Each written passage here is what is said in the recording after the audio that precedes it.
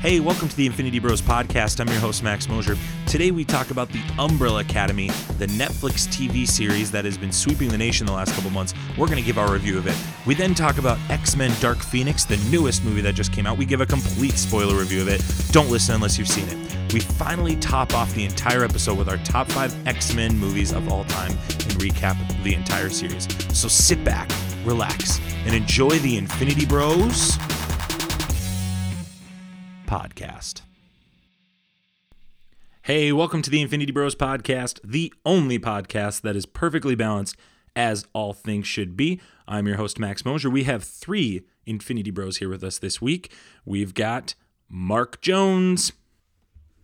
What's up? Jarrett Curtis. Hello, friends.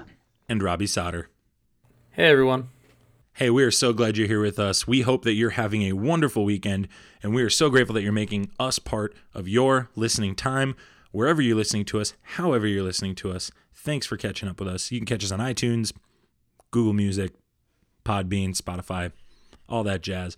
Super glad you're here. We are a pop culture's podcast. We talk about things that are going on in pop culture, or things that are relevant to us, and we hope you stick with us. And guys, I owe an apology today because last week, Robbie, I flamed you. I went hard at you last week for being late, and then I come in 9 minutes late for recording today. So, Robbie, go ahead and throw it back at me. Have it.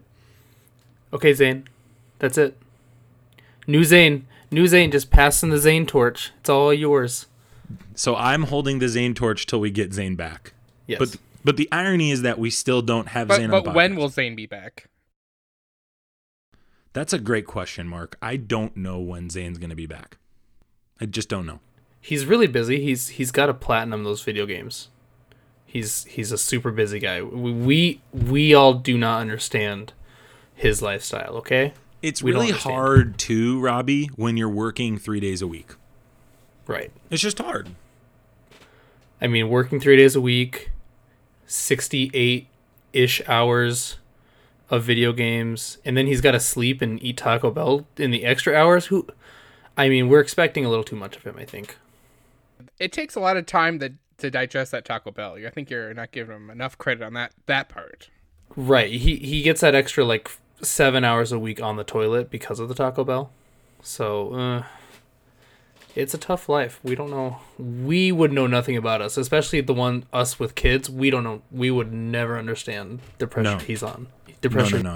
No, I don't think anybody here is claiming that. And believe me, Robbie, we have it easiest. I mean, with our kids, put them in the room as long as you want, come back whenever, and you're fine, right? It's so easy. Yeah. So easy. Having kids is easy. Mark, you're going to love it. You're going to do great at it. Jarrett, we still haven't heard from Jarrett because he's still dealing with his kids right now. So, Jarrett, how's James holding up? James is fine. It's he locked me in a room. He throws food and water under the door.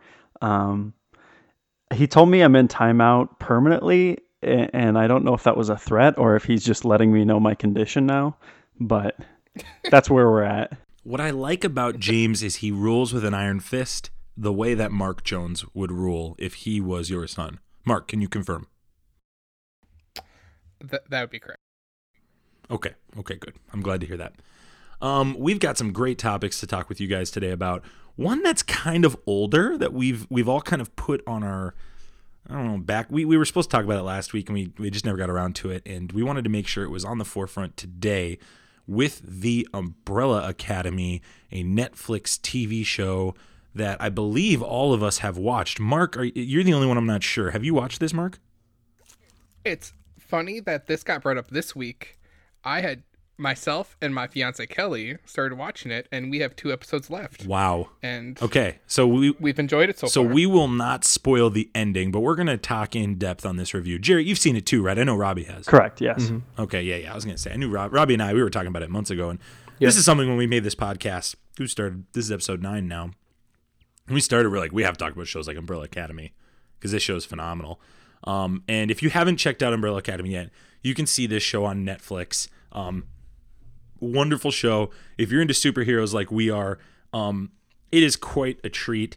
It has, as some people that I know very closely, would call a star-studded cast. But unlike those Woof. people, I would tell you that I know the names of the people on the cast. Mark, I do. I know their names. I'm not just going to say, hey, I don't know their names. We have Ellen. Oh, okay. Oh, that was a rip on Isaac. I see what you did there. Yeah. See, Was that yeah. passive? Was that passive-aggressive from last episode? It just felt aggressive. But, not beneath us. It was just soaked in sarcasm, and we Well, never let me picked just up on take a it. quick turn here. Don't say that something is star-studded if you cannot remember the name of the actor. That's not going to fly. Just It give. You got to at least give one name. He couldn't even name. He could barely name Angelina Jolie. Yeah, I think I gave him that one. You like tossed that, and then I had to do Camille Nanjiani, and then the other two were like no-namers. Right. People no one has ever heard of. And poor Isaac, he's like, it's so star-studded. Do you think he like pulled that out of his butt? Like honestly, like real quick, let's pause. Do you think he pulled that out of his butt? He has Keanu Reeves in it. So that was enough for him. Star-studded. So anything with Keanu Reeves is star-studded. Is that what I'm hearing? Lawrence Fishburne, Yeah, Matrix. I don't know. Keanu, he might, whatever. Anyway, the star-studded cast of the Umbrella Academy. We have Ellen Page, and that's it. That's the only stars I know. I'm just kidding. Mary J. Blige. We have, there's one more that I wanted to get. I'm pulling an Isaac right now. I had it in front of me. And The Flash. yeah, The Flash kid. doggone it. I had it on me, and then Mark got me all talking. Ezra Miller. Aiden Gallagher. He plays number 5. But let me give the synopsis real quick, and then we are going to go ahead and do our ratings and quick review of the show. And then we'll play the bumper and we'll get her going right here. But the plot summary says this. On the same day in October 1989, 43 infants are inexplicably born to random, unconnected women who showed no signs of pregnancy the day before. 7 are adopted by Sir Reginald Hargreaves, a billionaire industrialist who creates the Umbrella Academy and prepares the children to save the world. But not everything went according to plan. In their teenage years, the family fractured and team disbanded. Now, the 6 surviving 30-something members reunite upon the news of Hargreaves' passing. Luther, Diego, Allison, Claus, Vanya, and number 5 work together to solve a mystery surrounding their father's death. But the estranged family once again begins to come apart due to their divergent personalities and abilities, not to mention the imminent threat of a global apocalypse. Hey, if this is your first time listening to us, we want to make sure that you're familiar with our rating system as we talk about this and other shows and things like that. So we're going to put the rating bumper right here. Here on the Infinity Bros podcast, everything is ranked from a 0 to 6 point scale. 0 meaning horrible, and 6 meaning absolutely excellent. If all of the Infinity Bros rank something a 6, it gets an Infinity Step. Okay. So, Mark, we're going to start with you because you haven't completed all of the series yet. So I'm really interested to hear your perspective. Can you give us a rating and an idea of where you're starting from right here? And what are you loving and what are you not liking so far? I guess I'm enjoying it. It's not over the top for me, so I'd probably give it 4.5 stones.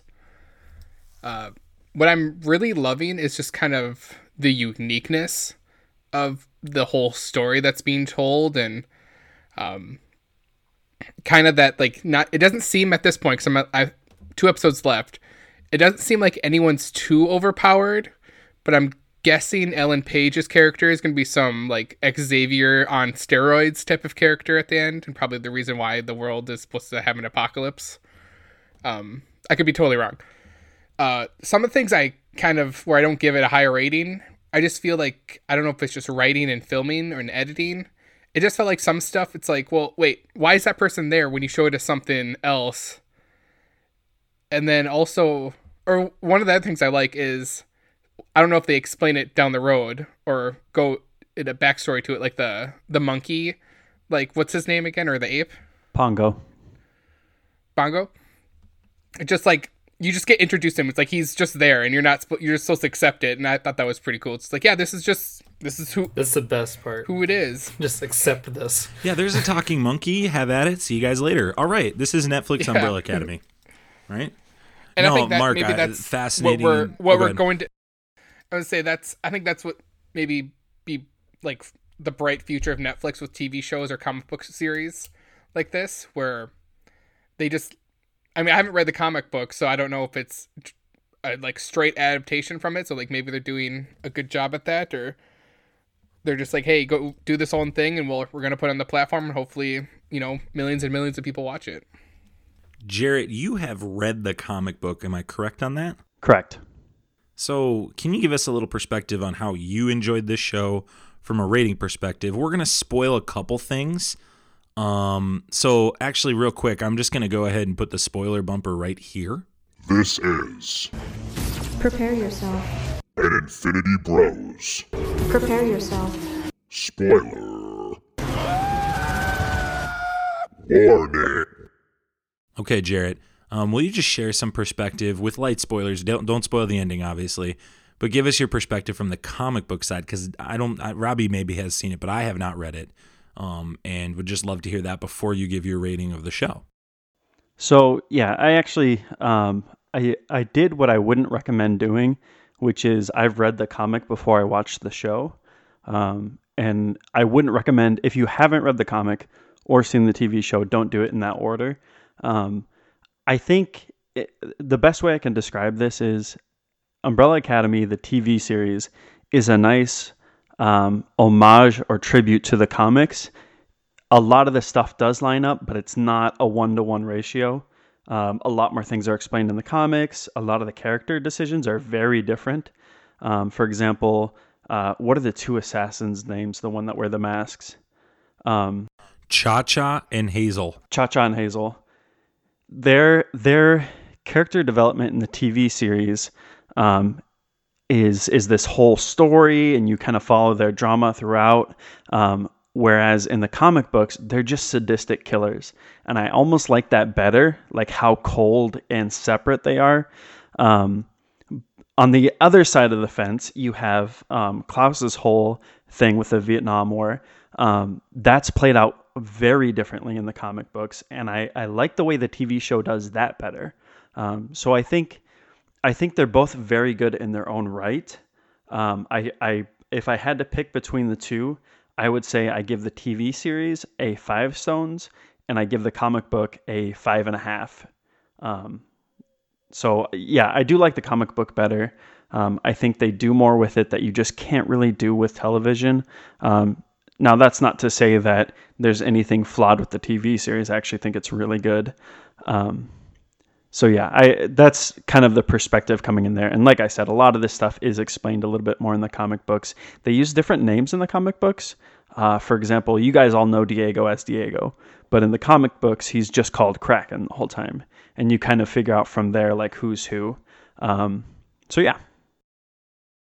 Robbie, you and I are speaking more from the just seen this perspective, correct? You haven't read the comics? I have not read the comics. Okay, good. I'm really excited to hear then.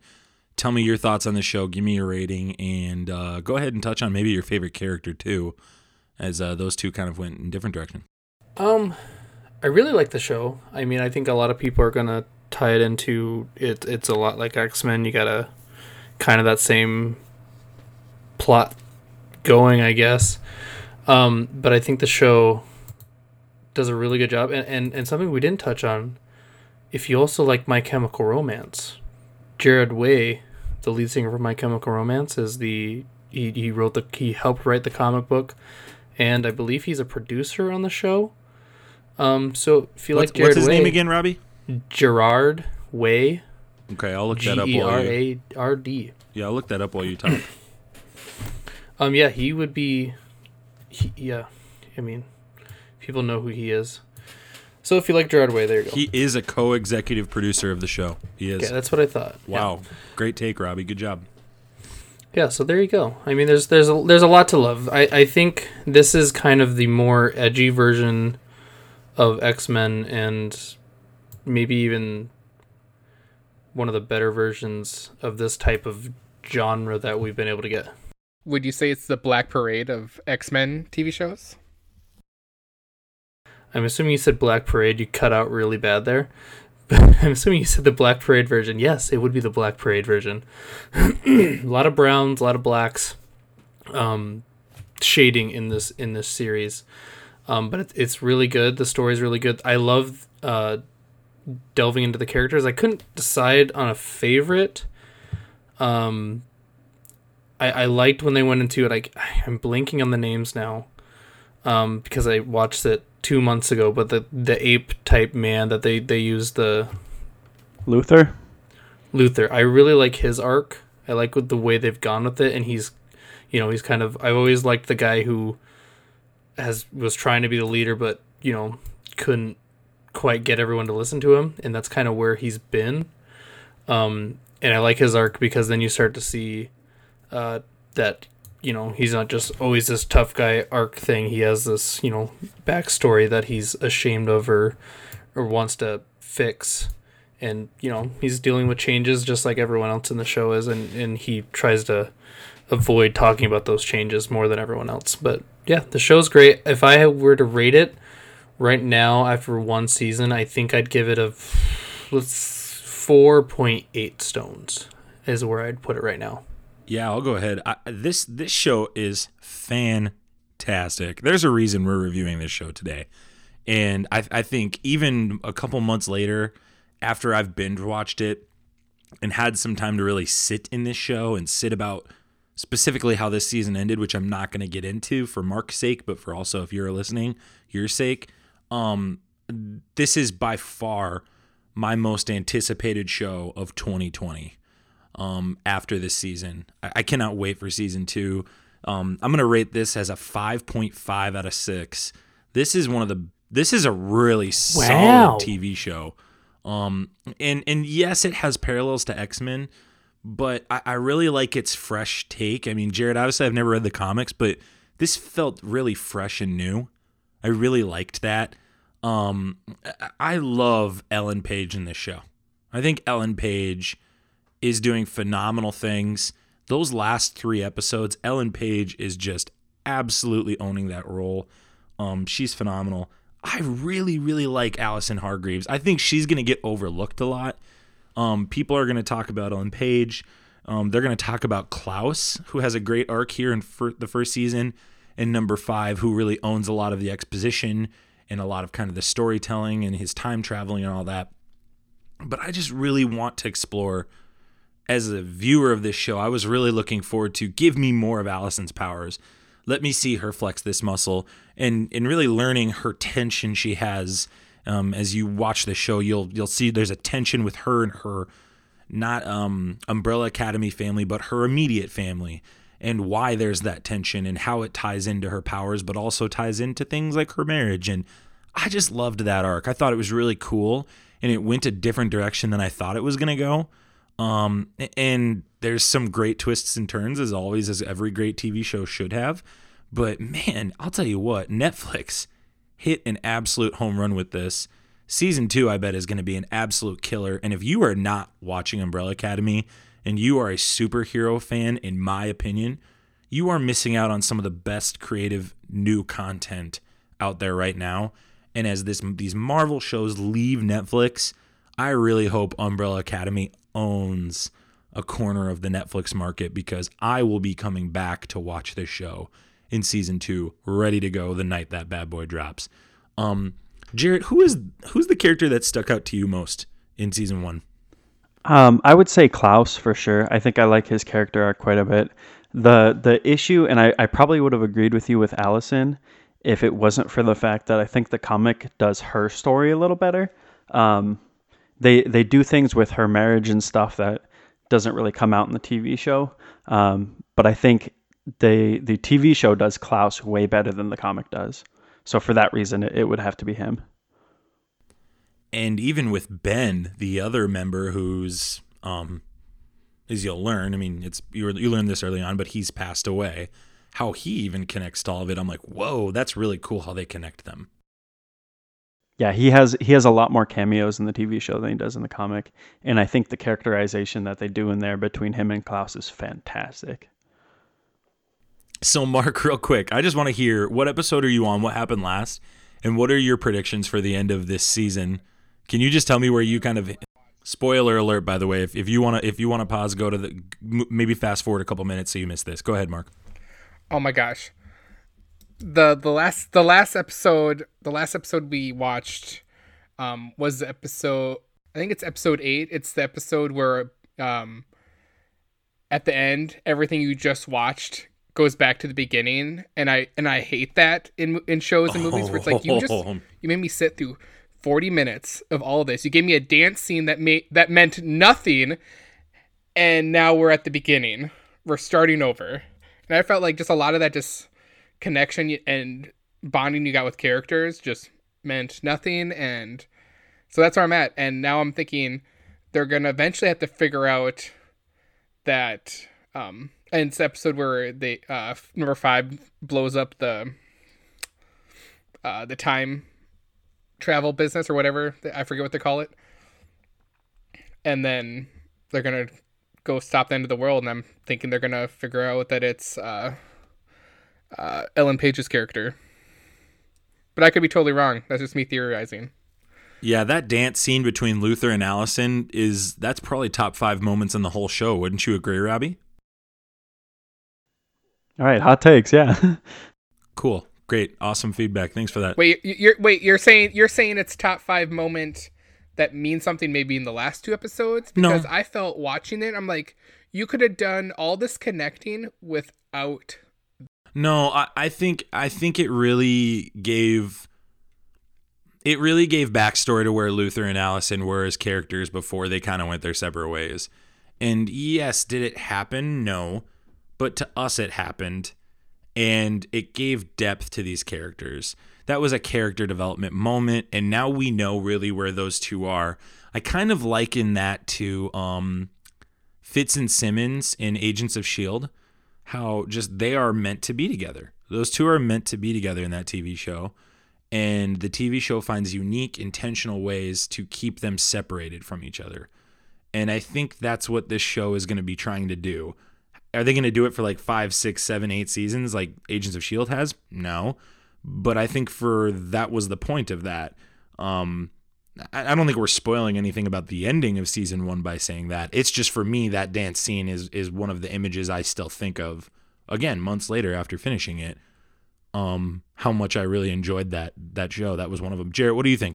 I think there's a good running theme in The Umbrella Academy, which is what could have been, or like if things were slightly different, this is how much better the world could be. And that dance scene is that, like, we could have had this beautiful moment between these two, but instead things went awry, things got messed up. The whole story with Luther is that, like, he was supposed to be the hero of this amazing team. Things were supposed to go right, and time after time, one little thing would get in the way and it would clog things up, and he was just trying to hold it all together. And that's a major theme in Umbrella Academy, and I think they do it so well. The other theme I love is just and again, this is what makes every great show, is flawed characters. Every single one of these characters is unbelievably flawed. Like almost unbearably flawed. And I really enjoy that. And I really enjoy how Klaus at the beginning of this season is like the biggest loser out of them. And not to spoil it, but his arc is for me, for season 1, is a very fulfilling arc. And Luther, I have the opposite thing. Similar to you, Robbie, I love that kind of idea of the leader who wants to lead, who feels called to lead, but cannot finish that leadership. And I just love that. And I cannot wait for season 2. My anticipation's so high. Mark, I am so excited to hear what you think about this ending of this, because this season finale was one of the best season finales I've seen in a long time. Well, that's good, because I always it gives me joy when you're excited to hear my opinion. That doesn't happen often. So, it is what it is. Any last comments on Umbrella Academy? Go watch it. Go watch it. Yes, absolutely go watch it. Very positive reviews from the Infinity Bros. I don't know what Isaac's rating is or Zane's rating, but who knows if do you think Zane's watched it? I don't even think Zane's watched it. I think Zane has. Oh, Zane has watched it. That's right.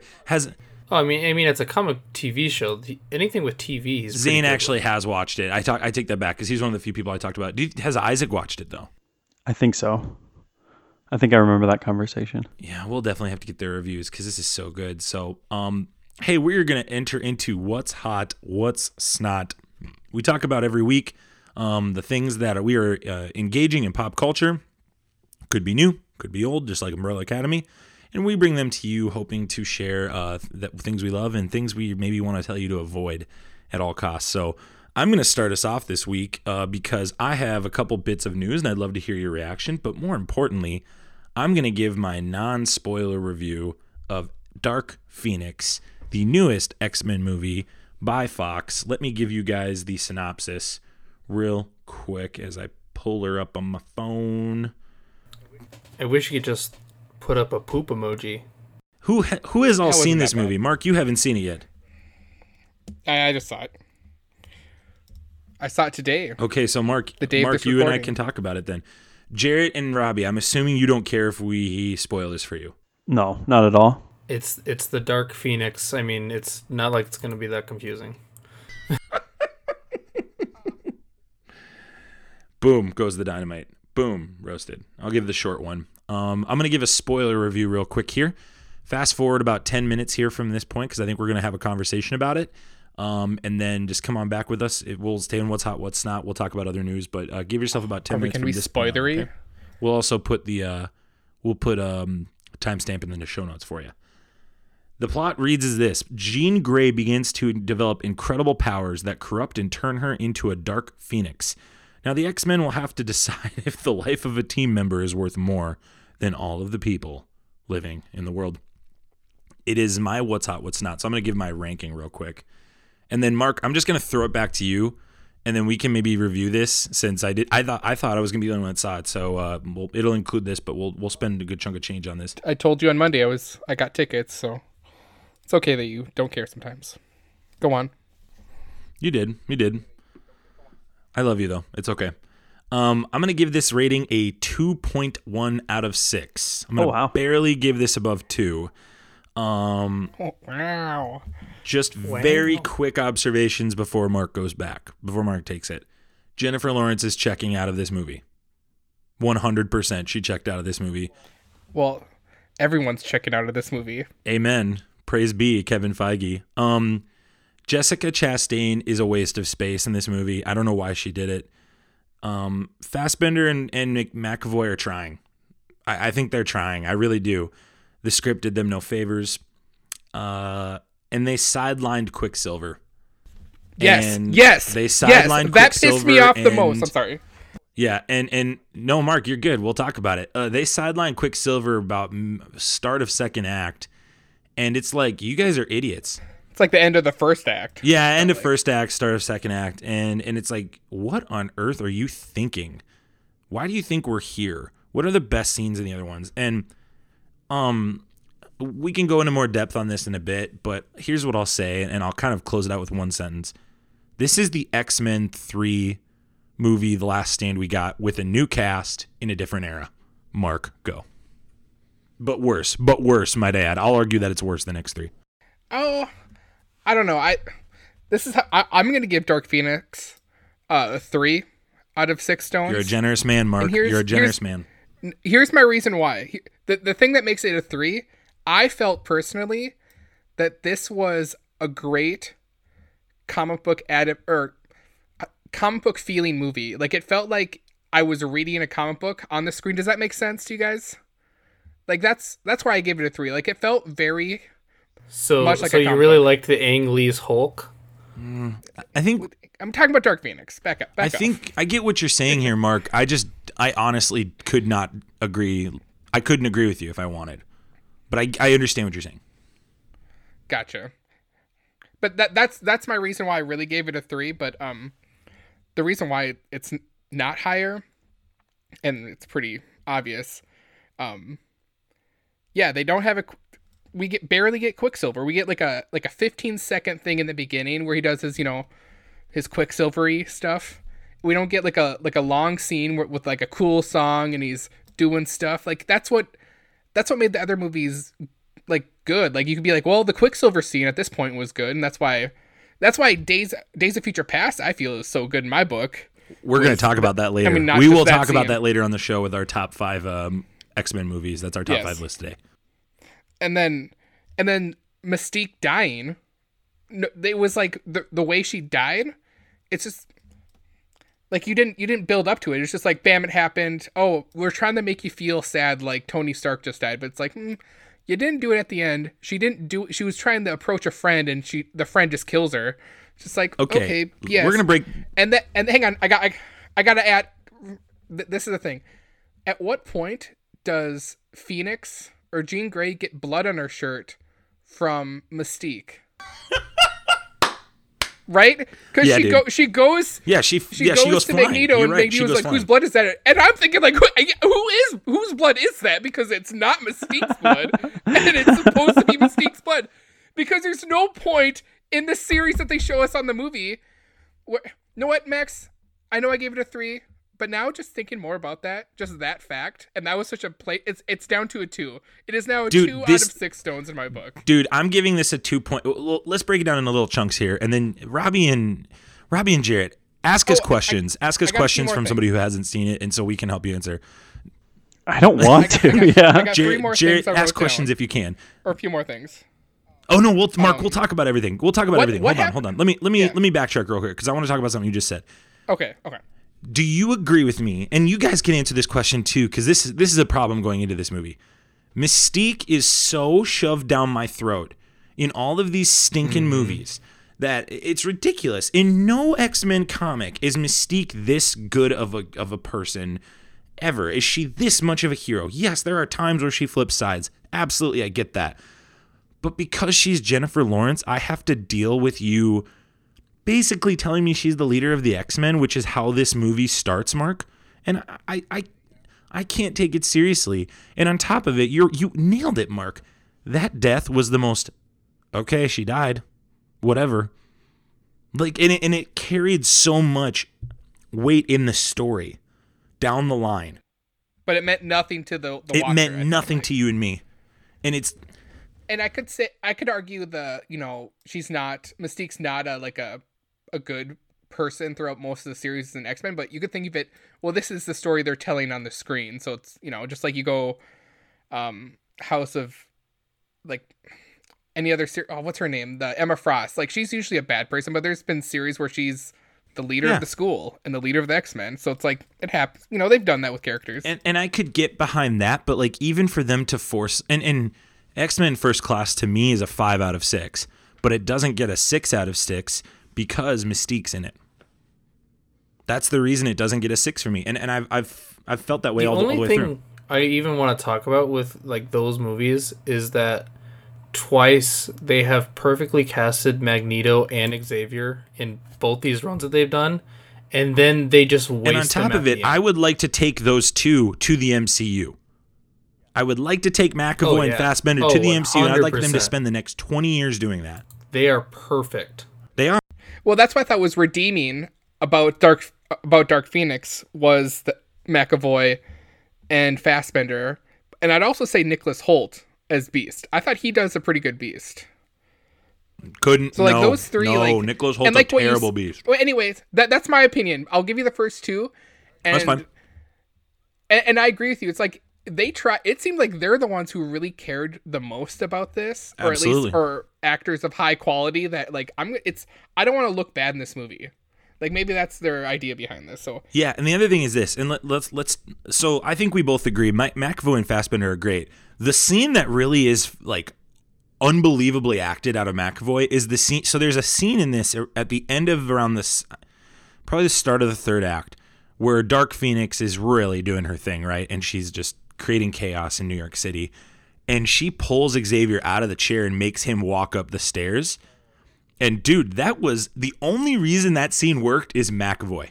That is the otherwise it's like silly. It looks silly. It looks like he's being pulled by a puppet string almost. But it works because of him. And it works because he is just such a great actor. And I totally believed the whole time because, and Robbie, you and Jarrett can probably pick up on this, Dark Phoenix is freaking out again because Charles Xavier put stuff in her mind to erase things in her past because it was just so traumatic. Oh no, how wait. Oh, okay. Can I just watching some reviews, I heard that the quotation marks traumatic scene wasn't actually that traumatic. It was traumatic, but like she didn't have the full context.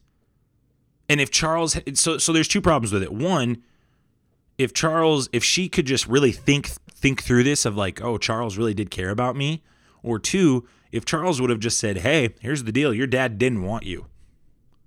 He didn't want you. And then that's kind of the moment when she realized that. That's when she kind of came back. But the point I'm making is that's the formula here. And I'm like, that is not good storytelling. That's lazy. We've seen that. We've been there. We've done that. And with McAvoy sitting there, who really is selling us on this broken man who really does, because in this movie, Xavier really cares about the attention he's getting. He cares about all the attention he's getting from all of the press. The United States loves him. The world is cheering on them. They are like this universe's version of the Avengers almost. Like people have like Mystique toys and stuff. It's actually that was a part I really liked of the movie. Yeah, it was a little. The ideas throw up, but the execution was pretty good. Actually, I liked that. But and McAvoy played that so well. That's what I didn't like. They land on a military base. And there's a ton of fans right there. That puts me off in a movie when you're landing in a military base and there's a bunch of civilians. That could be nitpicking, but no, it's wouldn't be the nitpicky. first But time you're right. someone's nitpicked. You're right. That's kind of the antithesis of the whole. Sorry, go ahead. Go ahead, Jared. Go ahead. That's kind of the antithesis of Chris Claremont's whole vision of what it means to be a mutant, right? Like they're supposed to be seen as always the bad guy, always the oppressed minority. He really does a good job of bringing in these political ideologies and influences, especially coming from, a time where, well, I guess history hasn't changed that much, but they are supposed to be an analogy for minorities or oppressed people groups.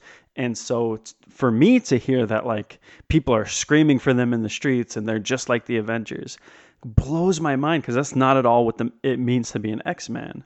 Now, Jarrett, let's actually analyze the culture here today. That is what's happening today in our culture. These groups that were oppressed for years are being now celebrated on the grander scale. Sure, and I think sure. in this movie, and I think this is kind of like observation of our culture, just like in this movie, when they do something that the culture naturally disagrees with, they're going to turn their backs. And I think that's what this movie was trying to say. I'm kind of picking at straws. Maybe I'm making up a more depth-filled observation of this movie than's really there. Or maybe I'm building off what you're saying. But the point I'm making is I agree with you, and that's why the X-Men are so fantastic. That's why people love them. That's why people keep coming back to them. And I think the idea was right. I'm just telling you, dude, the writing in this movie is so bad. This is the worst written X-Men movie of all time. I need to piggyback on that.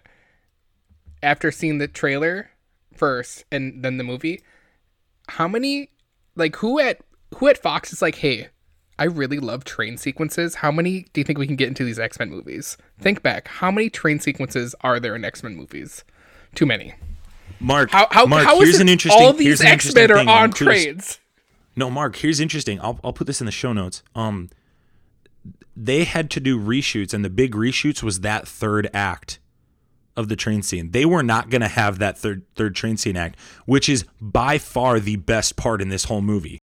Sure, but at the same time, like, really another train? Like, how are you guys always on trains? How are you not avoiding trains? Jarrett, finish that thought up, and then we're going to talk about a couple more things, and then we're going to get into the thoughts of all of the X-Men series as a whole. Now that you guys know this information. So two things. First, I don't know why this is the first thing that popped into my mind, but when you were talking about Xavier erasing the traumatic memory from Jean Grey's mind, instantly my mind went to the episode in Rick and Morty where Morty experiences true level for the first time. Like, my mind just pictured that memory being erased. Lambs to the cosmic slaughter. So that's immediately what my mind went to.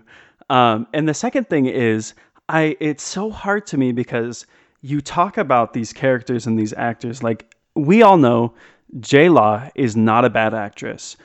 Sophie Turner, obviously I'm not a Game of Thrones guy, but you'd be hard pressed to find somebody who doesn't know who she Jared, is. let me tell you, which let obviously me means, cut in real quick. Sophie Turner did her absolute best acting in this movie she could do.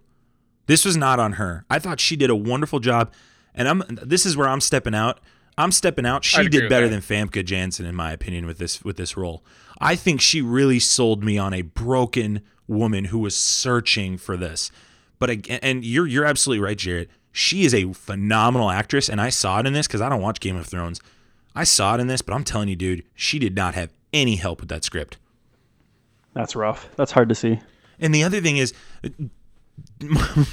before we kind of get into the rest of the details, Mark, the Cyclops F word, was that the cheesiest F word of all time? Oh my! Yes, I heard that. I'm like, I went, what? You would say so that Magneto. to that person? So she just You're came gonna in. kill her, F Jean you, man. Grey just came in, destroyed everything because they did Genosha. Okay. Yeah, like They did like a Genosha. starting. Yeah, they did after that, which I Genosha. thought, which Oh, that was cool. oh, wow. But like, yeah, exactly. It was like the first couple of years of it. She comes in. She basically like she brings the U.S. there because she's crazy and they're trying to kill her and all this stuff. It's U.S. land given to them. Correct. That's a point in the. Magneto gets mad because he finds out that she killed Mystique. So they all kind of converge. X-Men and him converge. And when they converge, you know, Charles and Xavier do their little, hello, old friend, game of chess conversation. We haven't had that in 20 movies. Oh, here we go. Hey, don't spoil the ending. Don't Not spoil the true ending. I said we're spoiling the crap out of this movie right now, Mark. I'll spoil the crap out of this movie. Robbie does not care. They literally did they play play chess, at the end. That's literally the end of the movie. Yeah. Thank Yeah. the Lord. That's the Yeah, only. Robbie, you that's the could only totally part I have want to written that see. script. Anyway, so they come up, Magneto. I don't know if that was. Is that a shot or is that a compliment? I'm not even sure. That's a shot at Fox, not you. I'm saying anybody could have written it. That's all I'm saying.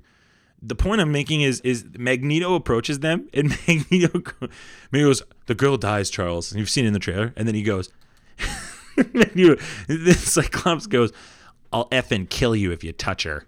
He said it like that, and it's like Fox has had this great like pattern of like great F words, and that's where they throw it. Remember, okay, towards the end when she's like got to make the decision to like either destroy Chastain's character right there or go up in space and kill her. Like right before that, he's like when she notices that it's affecting the other X-Men, and Cyclops is like, "Ow!" Like, do you remember like how nonchalant he like was with his injury? His like arm, his like hand is disintegrating. This movie gets worse and worse the more I think about it. His hand is like becoming particles in the air. Normally reacting, he's like, "Oh, ow!" And he's like, "Oops, this hurts." You're right. Okay. A couple more things, Mark. The third act train sequence is fantastic, though. Oh yeah. That the aliens versus the X-Men is great. Scared with. I was like, no wonder people hate this movie. You don't give me enough of the mutants using their powers, and then the train sequence, you're like, all right. Yeah. Because these writers think that they're being clever in their writing, and they think they're talking like Claremont, Jarrett. That's what they think they're doing, and they're not clever, and they're annoying, and they're on the nose. But then we get to this third train sequence that they had to put in post-production, and dude, when these X-Men all get released, and it's the Brotherhood and the X-Men working together finally, it is phenomenal. It is phenomenal, and these aliens are tough, man. It is honestly, this might be worth just renting or like seeing for free down the line. Fast forward to this scene. Dude, this scene is so good. It is awesome. Is it the Shi'ar or the Brood or any aliens and we this know? is another. That's so funny you say that. I believe it's the Shi'ar, but I'm not 100% sure. I think you're right. I think it's the Shi'ar, but again, they gave exposition on everything, Jarrett, but what the aliens are. That's so I funny. swear, the whole movie. They're like, yeah, the these whole things movie, happen. I'm having Let's everything deal with it. spoon-fed me like I'm my 6-month-old son, and then all of a sudden, oh yeah, by the way, there's aliens in this. Well, where are they from? That's not important. Jessica Chastain wants to kill everybody. Yeah, we can't read their minds. It doesn't matter. Jessica Chastain. Who are you people? It doesn't matter. I'm a writer. I'm smarter than you. That's what they're saying to us. Mark, what are your thoughts on the series as a whole? Before we get back to what's hot, what's not. Well, after this movie, it made me think like, well, I thought because of Days of Future Past, like the first two X-Men were supposed to be in the timeline, but after this one, I'm thinking like, wow, they're like, it's our last movie. This is a splintered cares? timeline. You're absolutely right. That's so funny you say that. And that's what makes me think it's like, I think standalone, like comic book feeling movie, it does well. It does feel like the dialogue would be in a comic book, but like how it fits in the whole, I don't know. I just feel like this is a bad taste in my mouth for this series. Not as bad as Game of This is for all four of us. What is the legacy of X-Men? Hugh Jackman. Hugh Jackman. And Xavier, the people who played Xavier. From and both Magneto. sets, yeah. Yeah, from both sets. Everything else you can basically throw away. Yeah, and I think Fox tried to tell us that Jennifer Lawrence is supposed to be amongst them, and she's not. No, she's not even close. She's horrible in this series. I give her a fan-fortastic the whole series. I don't know about the whole Yeah. series. Definitely. Whole series, dude. I will say the one thing. She's terrible in First Class. I'm with Max on this. Another redeeming quality about Dark Phoenix is I felt like they were closer to what the character should look like from comic book to screen. Because if you look back at it, I feel like this Mystique, even though we didn't get a lot of her, did look more like the Mystique you see in the comic books. Yeah, but again, like, and The look, at least. Look at the end. Just her appearance. Just that. but dude, Jennifer Lawrence is packing it in. You know that. You acknowledge that. She did not care at all about Well, this she movie. said- She knew she was a She said one-act she wasn't wonder. going to She's do like- this movie unless the How director long is that she they in the have movie? was She's in gonna it for direct 30 minutes. 30 minutes. If that? If That 30 actually minutes? makes me more interested in going. Maybe 40. Does it though? A little bit. I mean, I get the end, another train scene, and I Dude, get the train scene. Magneto and Xavier playing Dude. chess again. So I mean, there's some things. Robbie, Buy that your train ticket, scene. wait an hour, Yeah, then go. Exactly. Dude, the train scene, Magneto has this one part where he catches this guy's hand in metal, twists it because he's an alien, so it doesn't really hurt him as much, and then bends it the opposite way and then sends him flying. And I said out loud in the theater, I said, "Oh my gosh." It was like, That's awesome. It was horrible. I was like, I've never seen that in an X-Men movie, and I'm wondering where that's been. I'm like, where has this been? Like, who's the guy that came in and made that choice? That's the guy I want running all of these X-Men movies. So crazy. We're gonna get into top 5 X-Men movies at the end, so we'll maybe talk more on the legacy of these movies as a whole. Do not go see this movie. That's what Mark and I are telling you. Don't go see it. No, I would. Hey, end of the day, I'm an X-Men fan, and I was gonna go to this movie no matter what. No Rotten Tomatoes will find me going to an X-Men movie. So I would Okay, say if Mark. you love the X-Men, Well, I go don't see need it. Rotten Tomatoes to tell him. Go on $5 Tuesday. Go to this movie. You have nothing if you're else to gonna do. Are you go- sure? I can't hear you. It sounds like your mouth is full of Rotten Tomatoes. If you are like, I gotta go see this movie, I'm an X-Men fan, I'm Mark, I'm spoon-fed the X-Men every day, then yeah, go on Tuesday and spend $5, or maybe convince your neighbor to pay for you, because this is not worth your time. And I feel bad for McAvoy, I feel bad for Fassbender, and I think of all the people I feel the most bad for, it's Sophie Turner, because I really do think she did a great job. And I'll tell you what, I walked out of the movie going, maybe I do need to give Game of Thrones a chance just because of her. She did very well. So we will go back to that. Finishing up my what's hot, what's not. Keeping on the X-Men news, New Mutants has another set of reshoots, guys. Wow. Why? Like, why are they reshooting this movie? Like, I don't get it. Just put it out. Just wait for Disney Plus to come out and just put it right there. Is New Mutants a movie? It is. Yeah, it's a movie. Do you think? And is it Fox's last movie? Yes, it's Fox's For last X-Men series. For the X-Men character. Oh my gosh! Just stop it. But I don't think it's supposed to be connected at all. I think it was supposed to be just like a... Then what's the It point? was supposed to be a Dude, launch I of don't new know. things. No, don't cancel it. I'll see it. I'll see it on Disney Plus. Yeah, That's we what get I it. think they Yeah, should yeah. have done. Yep. Your mouth is full of X-Men. We get it. We got it. We picked up on that. Yeah. You just anything X-Men, you're all about, Mark. You're such a cool guy. It must be nice. Yeah, well, I can chew up my X-Men and swallow it with no problem. Remember that. Moving on in what's snot, I have to send a former apology to James Holzhauer because I think, Robbie, I agree with you. I think I jinxed him because literally hours after we posted our podcast, he was done. Literally hours. Literally hours. Literally the next day after we recorded we posted on Monday and he lost on Monday. the news came out. Yeah, So I'm snotting myself on behalf of Robbie. you should on this podcast. You should apologize. James, to him. I know you're out there listening. I owe you an apology, and I'm sorry. And I hope you are not too sad in your $2.4 million worth of winning Thank you for making Jeopardy relevant. I went and watched it today, and everybody had like 8,000, 1,000, and 2,000, and I immediately shut it off because I didn't care. And I won't care about Jeopardy till there's another one of you. So thank you, James. Finally, Zack Snyder's back in the news, guys. Zack Snyder made this report comes out of Snyder Cut? Snyder Cut? No Snyder Cut. No Snyder Cut, Mark. I know you were looking for it. Dark Horizons on Monday at 9 a.m. Snyder basically gave his endorsement of Pattinson being casted. And I don't want Zack Snyder anywhere near Don't touch it.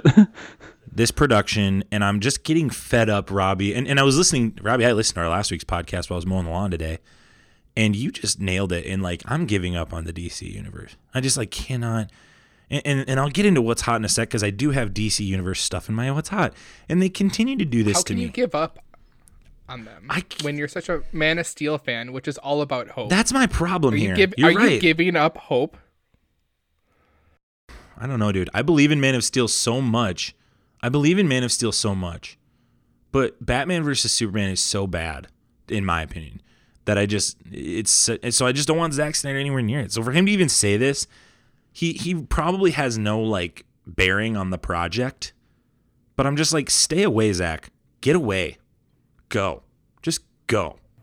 My hope in DC and WB got worse this week, so I mean we'll get into that in my side. Yes, we'll talk about that. I know what you're saying. I know what you're gonna say. Could you imagine if Zack Snyder had the same control as Kevin Feige in the DCU? Like, do you think we get a good series of movies if one person is it's like having a vision for this? No. We probably get some really cool looking movies with really dark scenes. And that's not what DC fans want. They want quality content. That's great storytelling. It doesn't matter the color of the screen. It matters the quality of the story and the quality of the characters. You don't want brown scale? No. Wait. You don't want the entire movie covered in brown scale? I'm a psychopath. How ridiculous. How dare I want Zack color? Snyder is somewhere doing the Pikachu face. Well, here's a great transition, Robbie. On my What's Hot, that Wonder Woman picture that was released by Patty Jenkins this week. Oh, man. I will include a link in the show notes. Oh, man. Cannot wait for that movie. Mm-hmm. Okay, cool. Thanks, Robbie. Really appreciate that. Awesome feedback. Love it. The other, it's a poster. What else do you want me to say? The poster's amazing. I'm excited about the movie. It's good to know that Gal Gadot still looks like Wonder Woman. Yeah, it's like she can stand there in awesome new armor, the Golden Eagle armor, and look fantastic. I don't know. Yeah, so Robbie, clarify this for me, because some people are online like, oh, she looks like she's from Atlantis. I know there's a story behind her armor. What is it? It's just the Golden Eagle armor. I don't know the exact story behind it, but it's just a set of armor that she wears in certain comic books. Like, she has a bunch of different armors. That's one of them. I don't know where they're going to go with it, but it's probably going to be epic because Patty Jenkins, I think we know now, probably should have been the one leading the DC EU charge. Dude, She did a great job with Wonder Woman. I tweeted I can't after wait for the Kristen Wiig and Gal Gadot fight in that movie. Just remember that. Oh gosh, yeah, that's gonna be great when that happens. I tweeted after I walked out of Wonder Woman. I said, "Give Patty Jenkins Justice League. Give her Justice League. She will." And every time you see her in an interview or even just on her small tweets on Twitter or whatever, she seems like she knows what she's talking about and she has an idea for everything. I feel like if she would have had creative control over everything, DC probably would be in a better spot right now. But here we are. Jarrett, what do you think? I think, obviously, like, I would just be echoing everything you said. I kind of like that it's got this whole vaporwave aesthetic to the screenshot that they or the promo that they released. It feels very Ragnarok. And I think because they kind of go for that same aesthetic, I'm super excited for this movie. The one thing I would like to kind of touch on, and this doesn't have to be controversial or anything, but like a lot of people see all the colors, and a lot of people instantly go to, because of the month we have, it's Pride Month or whatever. A lot of people are going to that. Oh, they're just doing it to support Pride, but it's like, no, they've been going with all these colors ever since we've known about Wonder Woman 84. Like it's been what they've been going with. Yes, it fits perfectly for the month we're in, and that's great, and people can love that too. But like it's because of that's what the theme has been. And I'll just point out that it's actually my phone background already. Immediately after that picture came out, I just put it as my phone background. It's such an awesome picture. So Well, and in this case, what's the problem with it? If it's already the aesthetic of the film and the production, who cares? It's Pride Month anyway. It's not like a forced Pride Month where I'm getting a logo of something that has nothing to do with the rainbow colors of and the Pride flag. I think it's totally appropriate, and I think anybody who's dogging it is full crap. So, yeah, man, agree with that. And then Captain Marvel just came out on Blu-ray. Loving that, loving having it. Give me more Goose the Flurkin in my life. Anything with that. Buy this Blu-ray. I did my best. Yeah, Mark, you gave me a Flurkin pop the other day. I really appreciate that, man. It looks sweet. Well, I hid it in your house, and you found it a week later. Dude, I'm like never in my basement because my basement's so chilly now because we run the AC, so it's like 57 degrees in my basement now. Did you know that? sounds perfect. It feels amazing, but I'm just never there because I have to take I'm care just of my waiting child for and he Mark gets too to chilly. put a Funko Pop in my basement. I don't have a Goose Flurkin. Yeah, man. That's my list. We just spent half an hour on my what's hot, what's not. That might have been let's the move longest over to. hot snot list. Well, I didn't realize how long X-Men was going to go. I would have just made that a separate segment altogether. Mark, what's your hot, what's not? I'm going to start with my snot because my number one hot I really want to talk about, and I'm kind of happy none of you guys brought it up last week. So my first what's snot, and I'm sure I don't want to steal Robbie's thunder because I'm sure it's on his, is the canceling of Swamp Thing by the WB. And I'll let you go into more probably on that side of how good it is. But my thought is like, why are they doing this? Like, why all of a sudden just like, hey, we're not even gonna give this a shot? Because what happens when the fans are like, hey, this is actually really good. Why are you canceling it? Which then goes to my thought is maybe the WB is planning their own streaming service. They're like, hey, we want to kind of cut down on all the content here, so let's cancel everything on the DC app, and when that's all run its course, we can move everything to the WB app to compete with Disney. That's my thought on that. My number two snot, going into sports again, but I thought it was relevant because it's happening, is the Golden State Warriors investor, Mark Stevens, pushing Kyle Lowry in Game 3? Yeah, what a Right? Or loser. Game 2? What a loser. Yeah, like I never understand why if you're not a player or even a coach, why you'd put hands on a player in the league that you like either work for or invest in. Like I don't think it should. Like the NBA gave him like a 1-year ban, and like he had to pay But did you see the Golden $500,000 State what they did first? I didn't see what they did. So Because what at first they went really lax on it. They were like, "Oh, you can't come to the rest of the finals," and they fined him like $50,000. And then the NBA was like, "That's not enough." Yeah, we're doing more than that, dude. Because that was if that guy like wasn't. I don't think that dude should ever step foot in an NBA arena ever if that again. guy wasn't an investor, there's no way he steps foot in an NBA arena ever again. Yeah, like if it was a commoner, they would be banned for life. Totally. And then my going on to what's hot, I got 4 of them, and 3 of them are kind of quick. My number 4, and I know Max is gonna hate it. I know you are. You can sense what's coming. Jon Moxley of AEW. Mark, you're going in and out. Can you say New Japan? Mark, can you Am I actually going in and No, out, or you're are you doing this to me on purpose?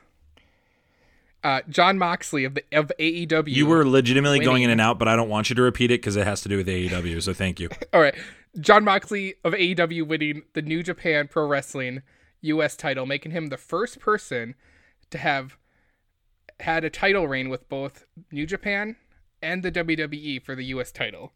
And I'll leave it at that. That somebody else decided it wasn't earned. Robert Smarnock will understand. That was all pure for him. gibberish. My number 3, which was kind of funny because at work it like kind of popped up because I was looking at Brad Pitt, like the Once Upon a Time in Hollywood. I don't know if someone's mentioned that, and that what's hot, but that's like one of mine, but not today.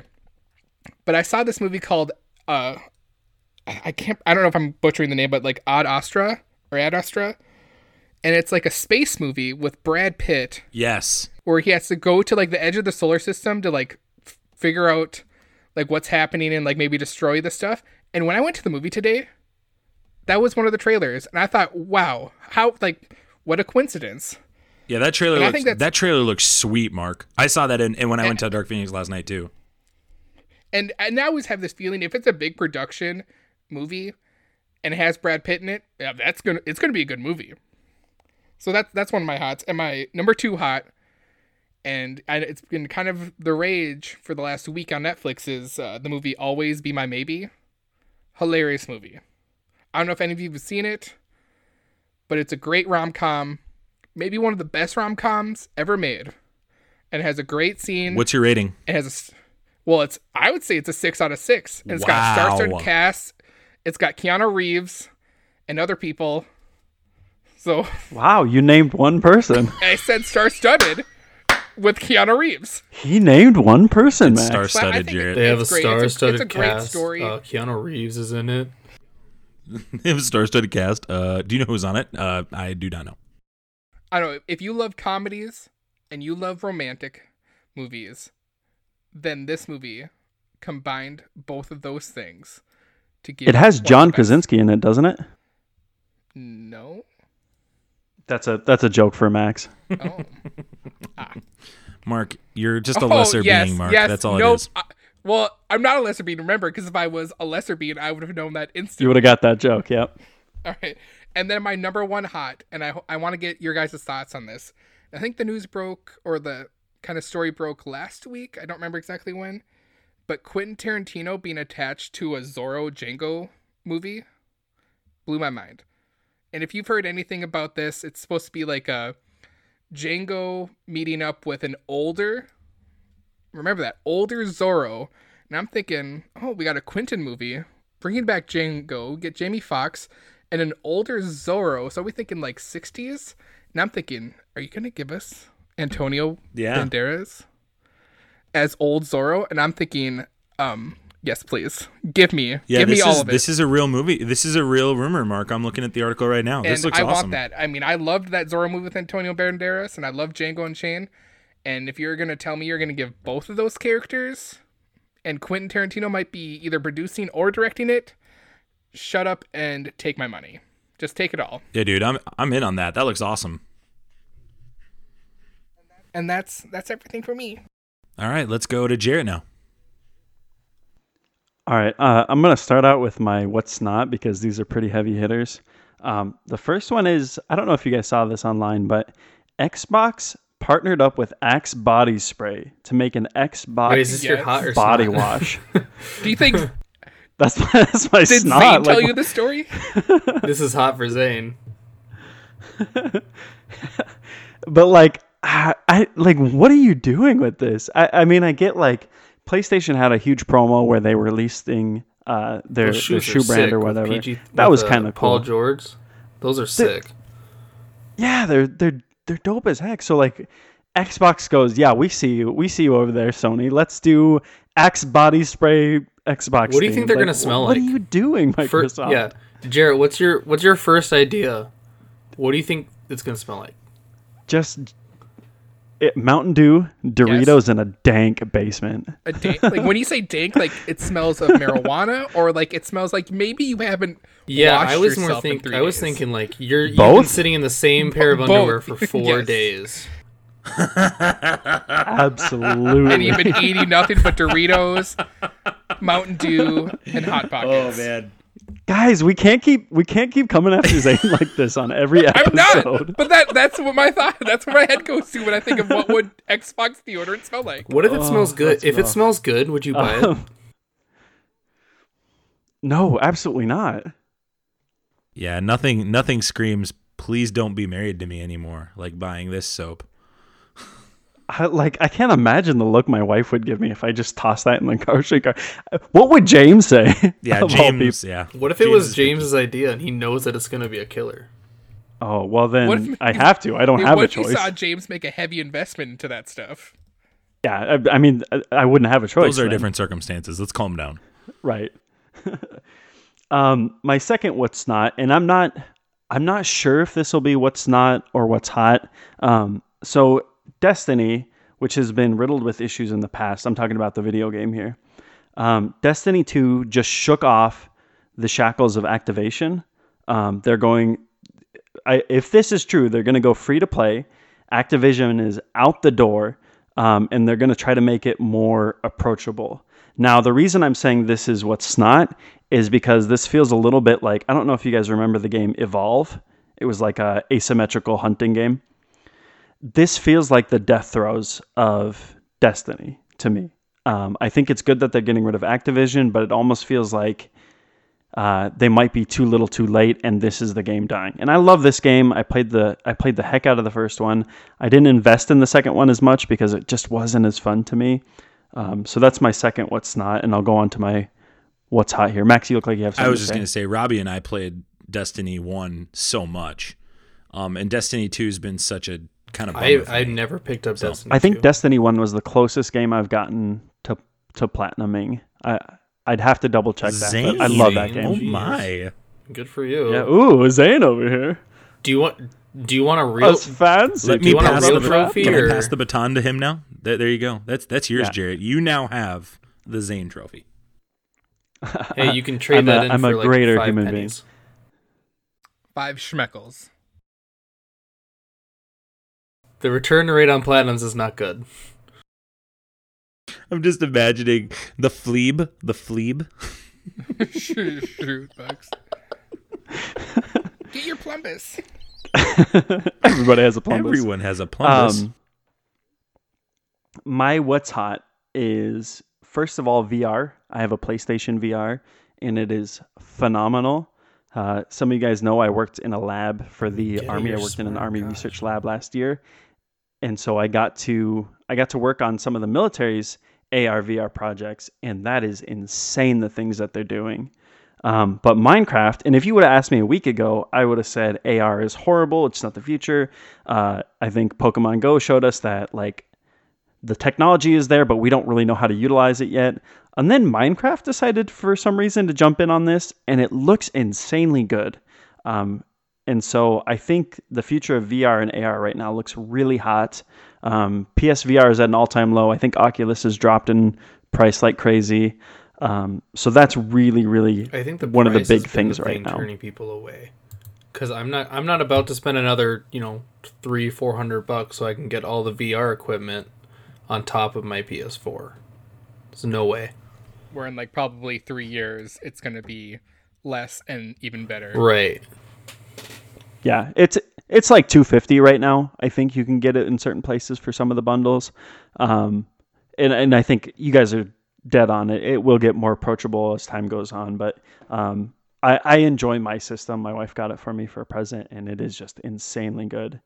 My next what's hot is actually a board game. We don't really talk. I don't think we have talked about a single board game on the podcast yet, but I am in love with this board game called Root. It's by Leader Games. They just did their third Kickstarter, which announced the second expansion for the game.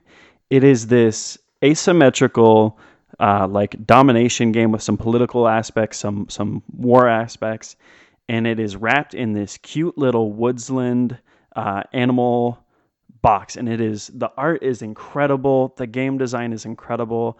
I cannot get enough of what Leader Games is putting out with this game. They made another game called Vast, which is similar to this. It's an asymmetrical dungeon crawler thing. It's not as good, and it's significantly less approachable, but Looks look up really cool. Root by Leader Games. It is a fantastic game. Jared- it's insanely Jared, I'll awesome. include a link on Amazon to check this game out. I'm looking for at it our right now, and listeners. it looks really, really cool. Yeah, you can get Root for $100 on Amazon. Or no, you can get it for $100? That's looks like $50. It seems 50 to 60. that seems looks like high to be the me. That going might rate. be Yeah. that's probably for Root and Riverfolk, which is their first expansion. Sorry, the third expansion is set to release, I believe, December of this year.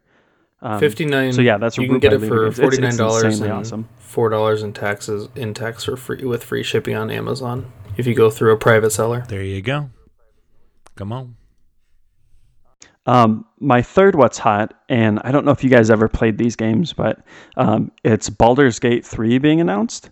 I'm a huge Dungeons and Dragons nerd. I love it. All the guys here on the podcast are actually in my D&D group. I DM for them. And Baldur's Gate was one of my favorite games growing up. I played a ton of that, a ton of the Neverwinter series.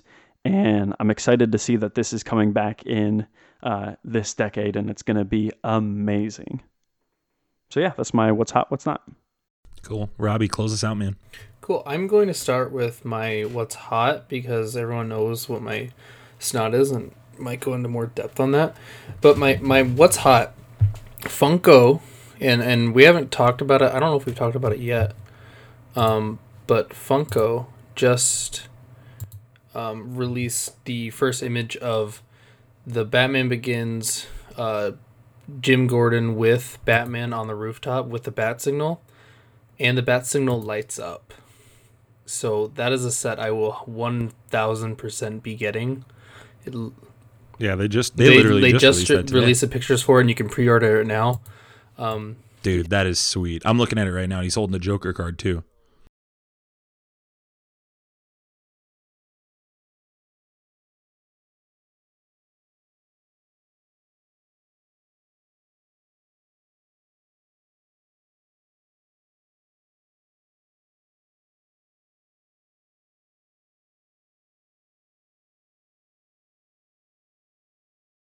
That would be a sweet nightlight for your kids.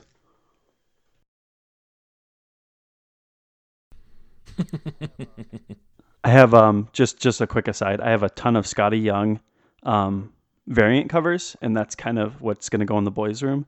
And so to have Funkos in there as well, so that's where I sweet. put a lot of our Disney Funkos. I put them in my son's room. My next What's Hot would have Max already covered it, but the new Wonder Woman poster, we already talked about it. Don't need to go into it. Dude, sorry, I had to talk about it. That's fine.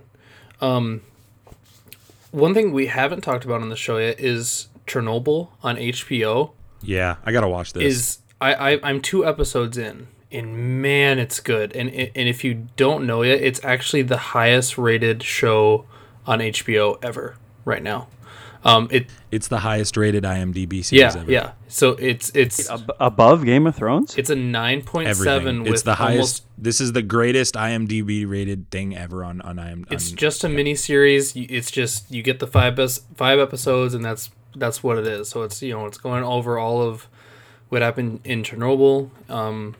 It's not much more to go into it there, but yeah, check it out if you have HBO. This is the true story of Chernobyl? Yes. Or based on the true story? And it's just 2 episodes in, and it's so well done, and the tension and the decisions that are made through the government there.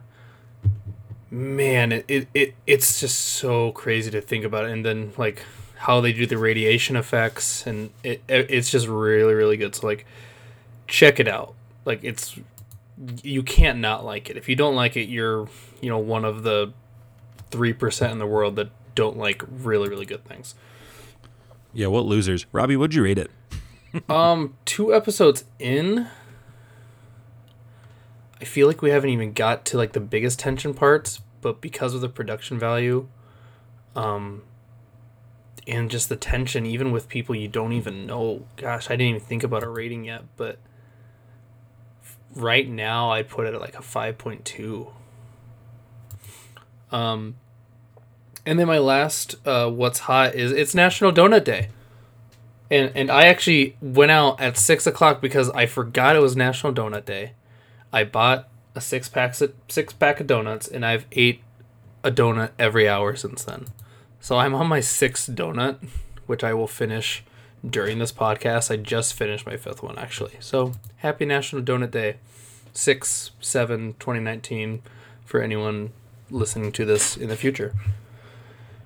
My what's that? I was just going to say, I like that Robbie can put away 6 donuts and still just look like a specimen of a human being. I know, Robbie's a beast. It's affecting me. I feel like crap right now, but I really want to eat this last donut.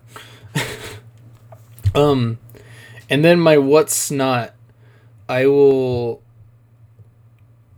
first going to talk about one, just no DC at Hall H this year. That's kind of sad. It's always cool to see the trailers that come out of that and all the information we get from the Hall H stuff at Comic-Con for DC. I think Marvel's going, right? Yes, they will definitely be going. So at least we have Marvel to be happy about. Oh, sorry. One more what's hot that I just added because it just happened. The Raptors are now up 3-1 on the Golden State Warriors. And that's fantastic. Okay, and then for my big what's not is the WB canceling Swamp Thing after one freaking episode. Gosh. Like, Do they give any sort of reasoning behind that, or was it just they just announced, "Hey, we're not going to do this"? and a lot of it had to do with how much the production cost was, and I believe they taped in North or South Carolina, I want to say.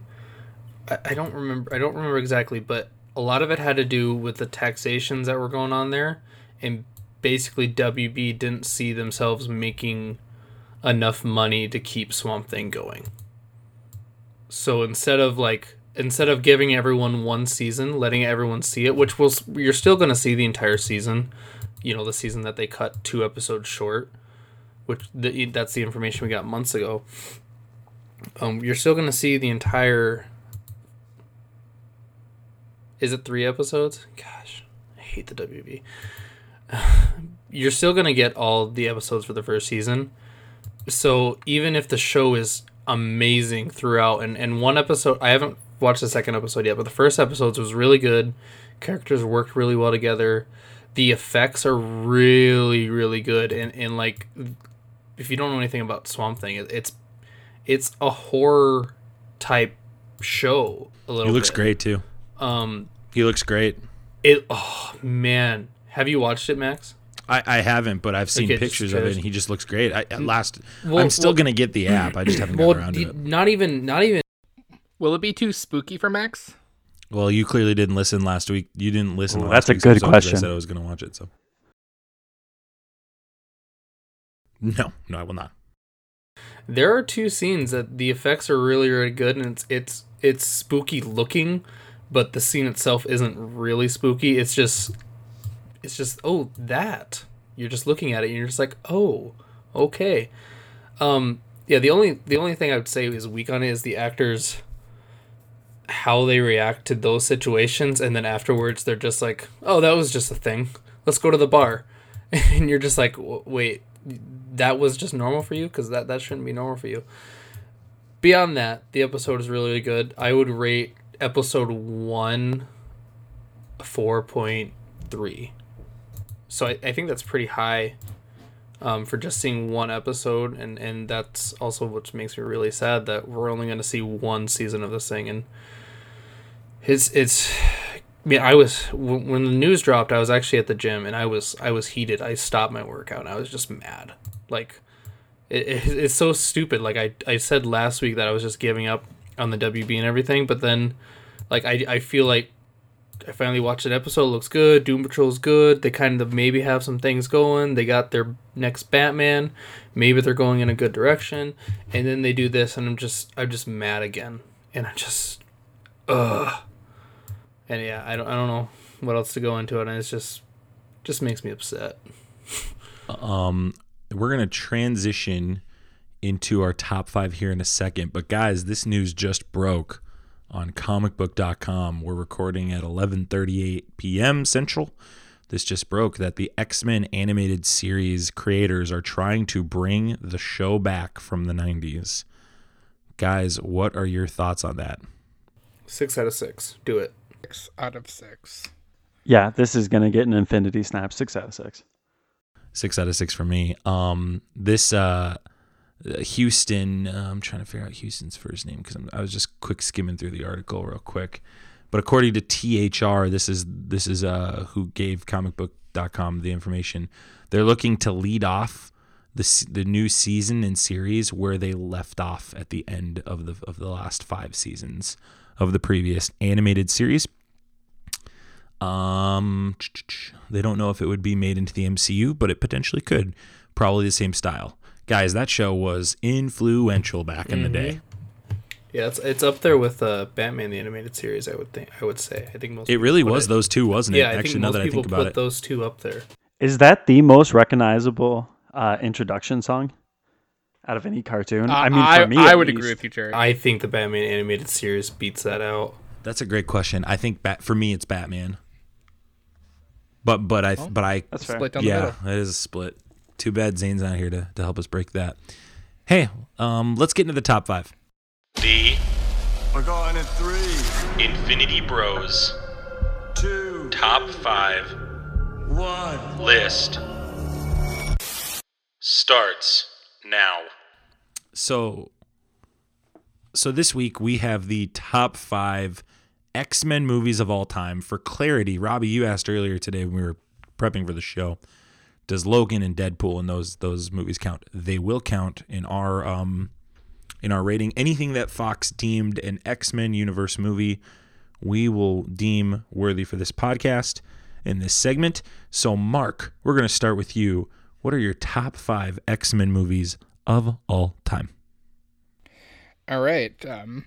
My number 5, and I know you guys are probably going to laugh at me or be like, that doesn't make sense. Deadpool 2 is my number 5 X-Men movie. Fight me on that. There's X-Men in it. X-Men movie. Dark Phoenix.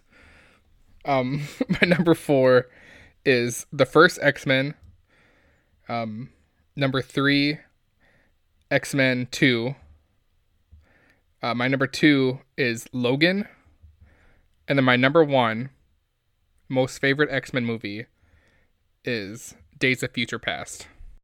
All right. Well, I think we're gonna debate this as a group, kind of as we go. So let's move on to Jarrett, and we'll kind of react to that then. Jarrett, go ahead. Circle our way around.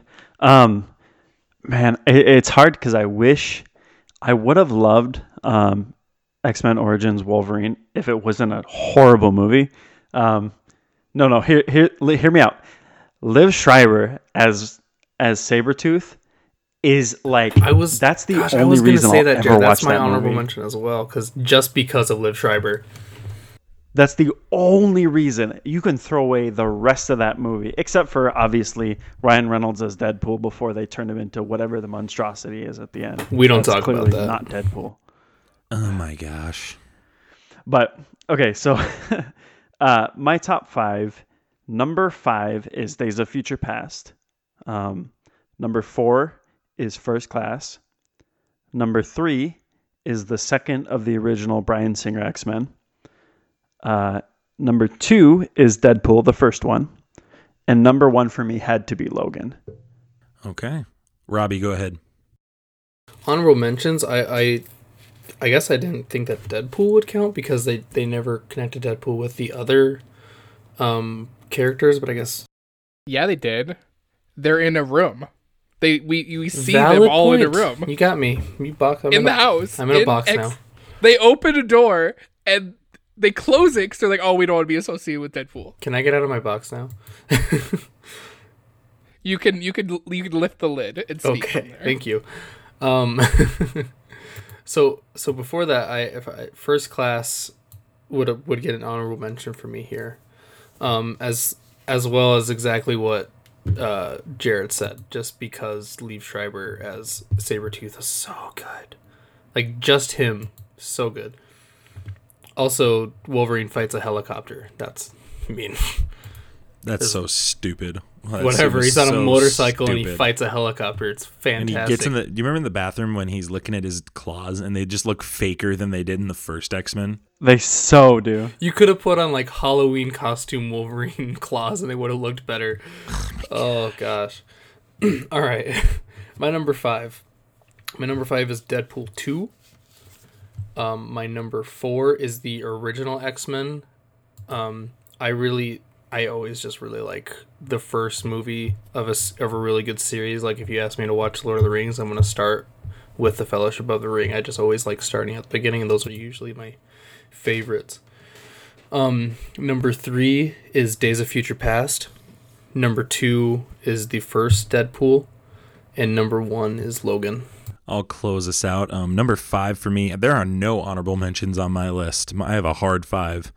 Number 5 is the first X-Men.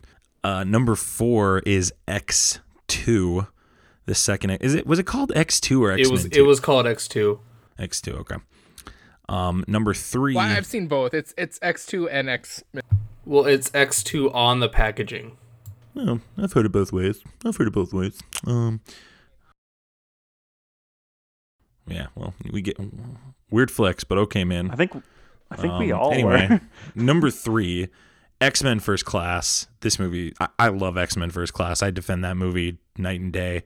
But the other two are just so much better films that I couldn't put it there. Is it because of Kevin Bacon? Number 2 is Logan. Yeah, the great tribute to the end of what Hugh Jackman did. And number 1 for me, and I think my viewing of Dark Phoenix really solidifies this at 1 for me, is X-Men Days of Future Past. And we can kind of get into the dialogue here after I kind of say this, is X-Men Days of Future Past, in my opinion, you should not watch an X-Men movie made after Days of Future Past, except for Deadpool. And that is the definitive ending in my mind. I'm ignoring everything else. That movie was so good. It was incredible. Hit me right in the jellies. And I don't know. And this is the debate, I think, with X-Men movies, which is why we have this as our top 5 list. Is Logan better? Is Deadpool better? Which I don't have Deadpool even on my top 5, but a lot of people love Deadpool. Or is X-Men Days of Future Past better? And I just think Days of Future Past really does this wonderful job of carrying the excellence that was in X-Men First Class, while also really working well with what made the original, I'd say, first 2 X-Men really thrive. And after seeing Dark Phoenix, man, I mean, Mark, you talked about it. Like, Jean Grey died in that movie. And then Xavier goes, I'm not doing the school anymore. It's like, okay, so is this a splintered timeline? Because we were led to believe in Days of Future Past that this is how it's going to end. So now we're going to just learn what happened in between.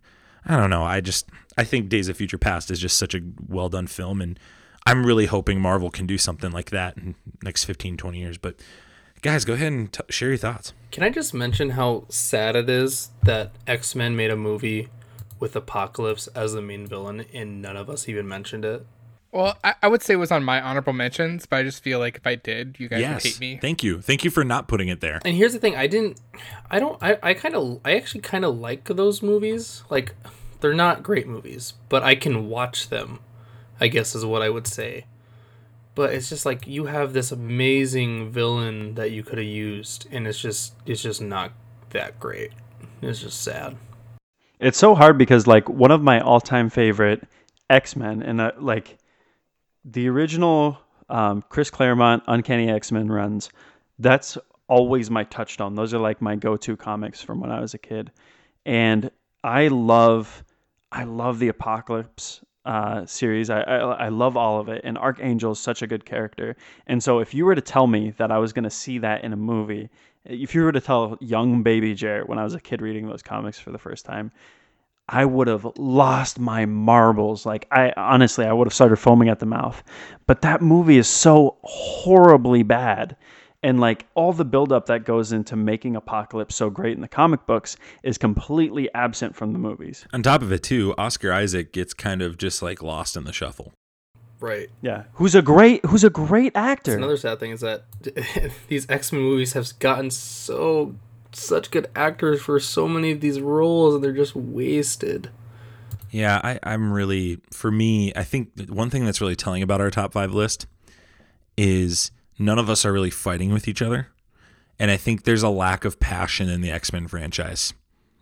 And that's so sad. Because, Jared, I agree with you. This X-Men is what, when I was 4 or 5 years old, there's videos of me as a little kid walking around talking to imaginary X-Men, because that show was just so influential to me. And then the comics down the line, and obviously the first X-Men movies and all that jazz came out. It's such a bummer. It's just such a bummer that they dropped the ball so bad. Multiple times. And I do think it contributed to Fox having to be sold. I think those blunders for decades caused them to have to sell their whole company. I really do think that. And it's incredible how this happened. They don't They don't have to sell their company. They didn't have to sell it. They decided that they didn't want to be in that business. No, I agree. I just think their failures attributed to that decision. I don't think it's like the whole decision they made. I'm saying I think it was a part of it.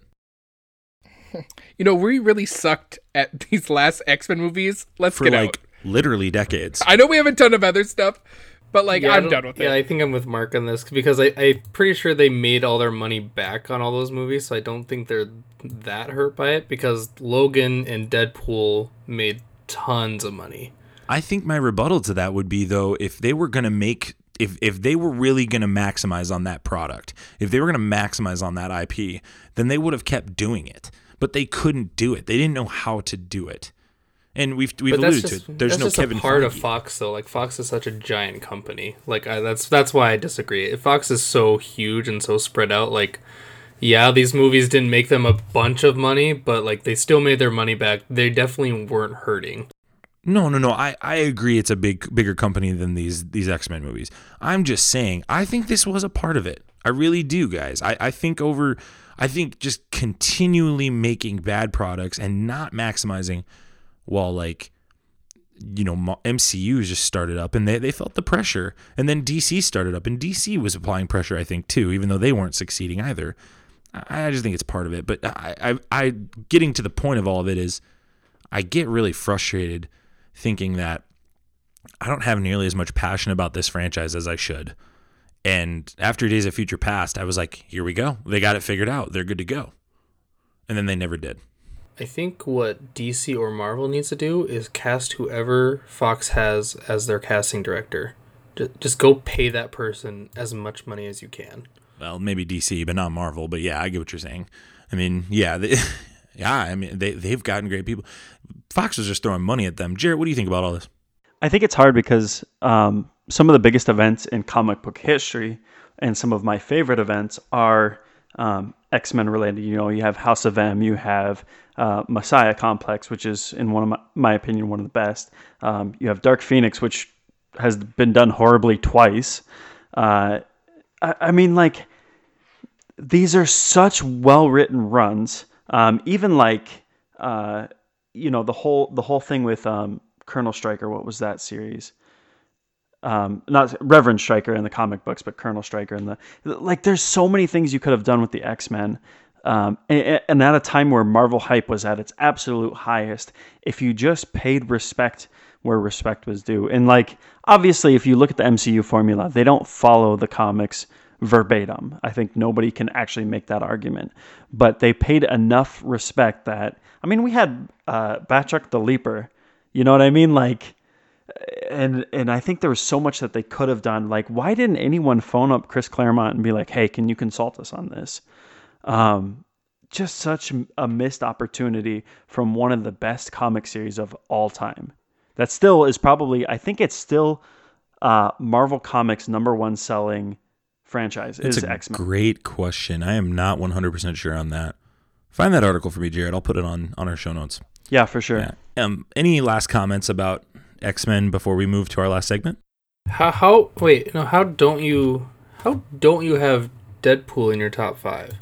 You talking to me? Yeah, like I've been a big proponent that Deadpool is not as good as people say it is. And maybe that's the first time everyone I've said it on the show, everyone else would disagree with you. And that's fine. That's totally fine. I don't think, and that's, I know I'm in the minority. I'll be part of the 3% of Chernobyl here. I mean, here's what I'll say. And when I look at my list, it's not better than the 5 that I put here. I don't know if I'm pretty confident that I can fight 4 of these 5. I think the one that maybe would be a little loose in arguments is the first X-Men, but I think I put the first X-Men there over Deadpool because of nostalgia. And I don't think Deadpool to me is as impactful of a movie as it is to other people. And that's, again, just my bias. That's my I don't have a huge, I mean, I like Deadpool, but I'm not nearly as obsessed as other people are about it. He's kind of a shtick to me. That might be blasphemy to some people to hear that. But Zane somewhere is spitting out his Taco Bell right now. Yeah, Zane's sprinting to my house. Well, he's leisurely walking to his car to come to my house. He'll be there in he'll be here in 45 minutes. 45 minutes or so. But no, I mean, I put first X-Men on there because that's nostalgia. X2 is one of the stronger X-Men film. It's probably out of the original X-Men the strongest. The X-Men First Class. It's the best, yeah. That revitalized the series. McAvoy and Fassbender got to crush it. There's no way you can tell me it's better than Logan or Days of Future Past either. I mean, there's just no way. So I think that's my justification of it. You could fight me on number 5, but even then it's like, okay, Deadpool's at 5. Am I really serving that movie as much as you want me to? I don't know. It would probably be 6 or 7 is what I'd say on my list. So I would just like to pick this up just because I looked it up as you were talking about, but Jared is correct. X-Men in the modern era, I couldn't find a article that went back further than 1990 for how many copies they sold, but since 1991, the X-Men line has sold 7.1 million copies. Wow. X-Force is actually at number 2 with 5 million copies. Really? And, yeah. X-Force? Are you serious? X-Force. Yeah. Over The Avengers is wow. well. The Avengers is. I guess this is Marvel and a DC list. Sure. But the Avengers don't even make the top 10. Well, remember back in the pre all of this Marvel Avengers hype, X-Men was the ish. X-Men, and there's a point in comic books where you would see Wolverine on either every cover of different, storylines of X-Men, or in the stories where or even in the 80s, where eventually it was oversaturation of Wolverine. Well, the 90s because he was such a hot character. The 90s were so bad for oversaturation for comic books in general. Well, wasn't it Sony that said we don't want to buy anybody but Spider-Man and the X-Men? Everybody else is trash. Some executive said during that. the 90s, that would have been true. So because they would have bought that in 97, 98. Just for interest's sake, do you want me to go through this top 10 real quick? Yeah, real quick, hurry up though. So number 3 is Adventures of Superman, 4.2 million copies. Number 4 is Superman, 3 million copies. Number 5 is Spider-Man, 2.5 million. Number 6 is Action Comics, 1.8 million. Number 7 is a separate Superman run at 1.78. And then number 8 is a separate Adventures of Superman run at 1.72. Number 9 is Superman Man of Steel with 1.71. And number 10 as this one surprised me. Does anyone want to take a guess at what number 10 is? Think the 90s. Matt Fraction's Hawkeye. Spawn. Ooh, good call, Mark. 1.7 million copies. That's awesome. That's awesome. Well, and it doesn't make you just wish they'd make more Superman movies? Yeah. Yeah, everyone talks Man of Steel. No one likes Superman like people like Superman. Where the Marvel characters stand in the people who grew up in the 90s. You got Spider-Man and the X-Men. And it's then when you look at what they did for the MCU, they took a big risk doing those Iron Man, Thor, Captain America, where they weren't even in the top 10 for, sales of comic books. That'll change over the years, though. Now everybody's going to start. I think I'm most surprised by 1, Spawn, and 2, 0 Batman, nothing Batman, and X-Force. And X-Force. X-Force is the one I'm like, wait, what? But in the 90s, that comic book run was ridiculous. Crazy. But I mean, just I would think it would just be X-Men. So, but the context makes sense to us. X-Force is where Deadpool comes from. Good point. Gosh, people just love their Deadpool, man. They love Deadpool. Cable. Yeah. Oh well. But it is what it is. So, any last comments? Cool. Well, the X-Men are sad, but they're coming home to the MCU, Robbie. Kevin Feige will take care of them. I know he will. We're going to do one last segment. We're going to do what we call our House of Mark segment. We're going to see if this one works. It probably won't, but we're going to still do it. Doesn't matter. We're going to share just if each of us has a conspiracy theory, because Mark really likes his conspiracy theories. Don't you, Mark?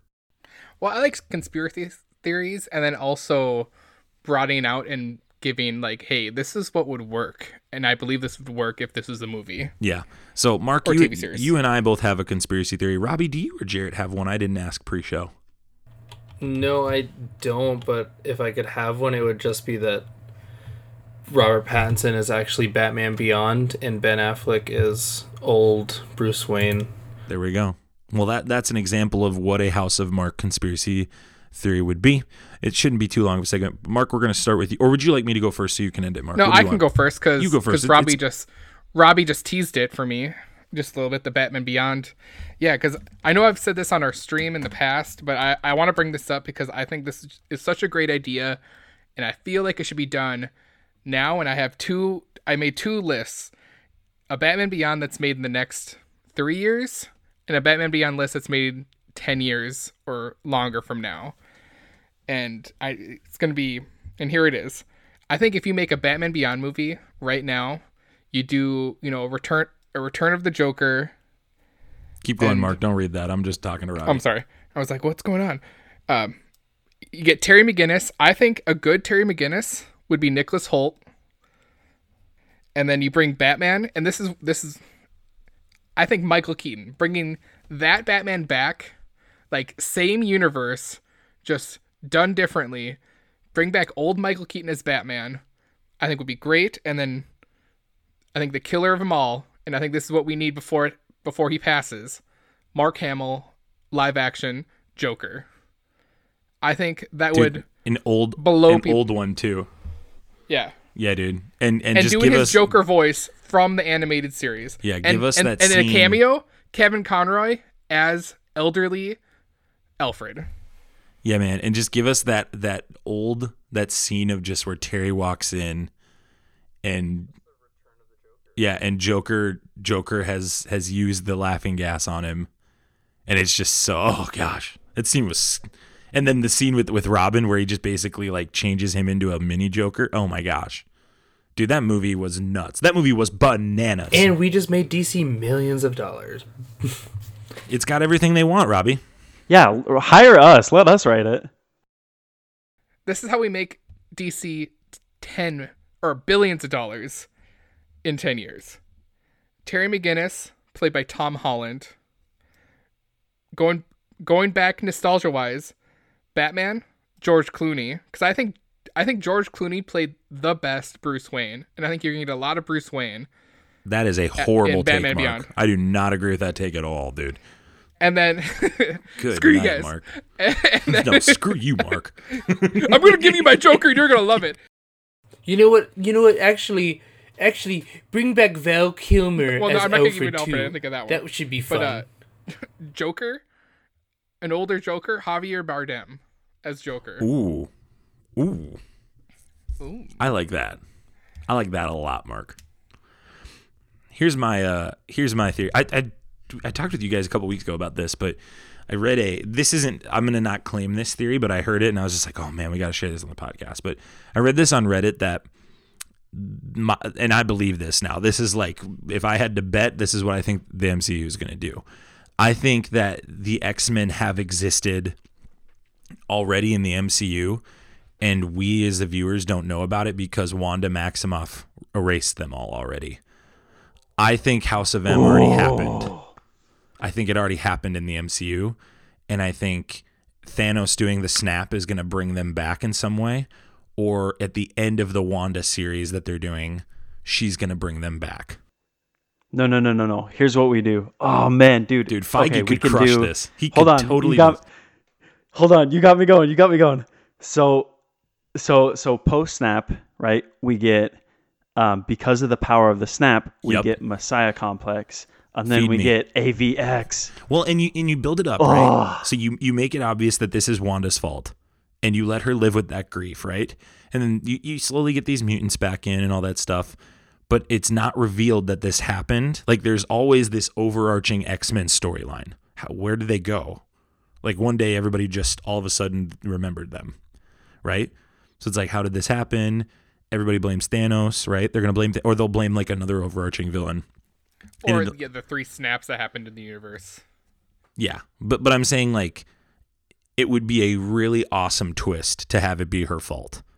and for her and Pietro to basically be the only mutants that anybody knew about. And there you go.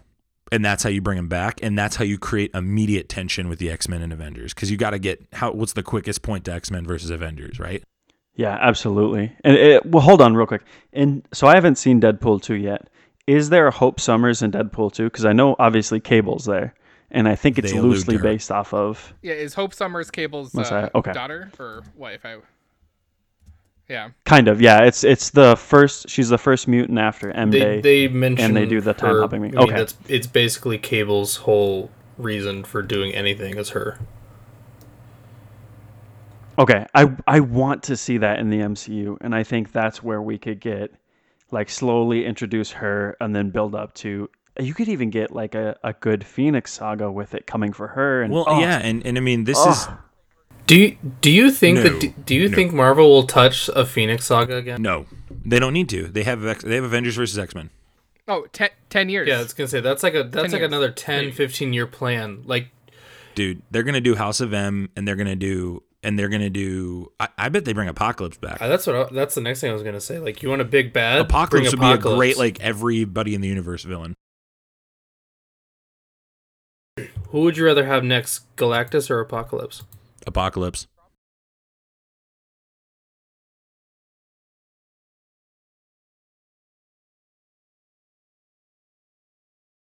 To like restart it.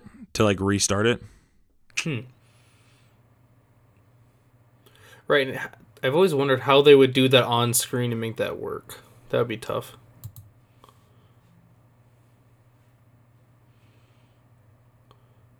Right, and then you can Silver Surfer and everything. Man, I really hope they get going for the next 30, 40 years, and we have all these awesome comic books put onto film, and it's gonna look so good. Well, that's our House of M segment. We hope you enjoy it. Hey, we hope you enjoyed our podcast today. We hope you enjoyed talking with us. If you've got, what is your top 5 list for X-Men movies of all time? Share that with us on our Facebook, Instagram, Twitter pages. Maybe leave a 5-star review and share that with us. We'd love to read that on the air. You can check us out on Podbean, Google Music, iTunes, and Spotify. And we'd love for you to just make every week, make us a part of every single week that you're doing. Hey, Mark, thanks for your takes, man. You were awesome today. Thank you. Okay, that was awkward. Jarrett, you were phenomenal as always. Thank you for your takes. Oh, thank you, sir. And Robbie, as always, thanks for bringing bad takes to the show. We really need those, and we're grateful we had yours. Glad to be here. Well, hey, you can check us out. As always, we love you guys 3000. Have a great rest of your week and weekend. And congratulations to Prior Lake. Class of 2019 was just at your graduation today. If you're listening from Prior Lake, hope you're having a great start of your summer. And we will see you guys next week. Have a good one, guys. Bye. Thanks for tuning in to the Infinity Bros podcast. You can find the Infinity Bros on Facebook, Instagram, and Twitter at the Infinity Bros. Feel free to send listener feedback via email at infinitybrospodcast@gmail.com.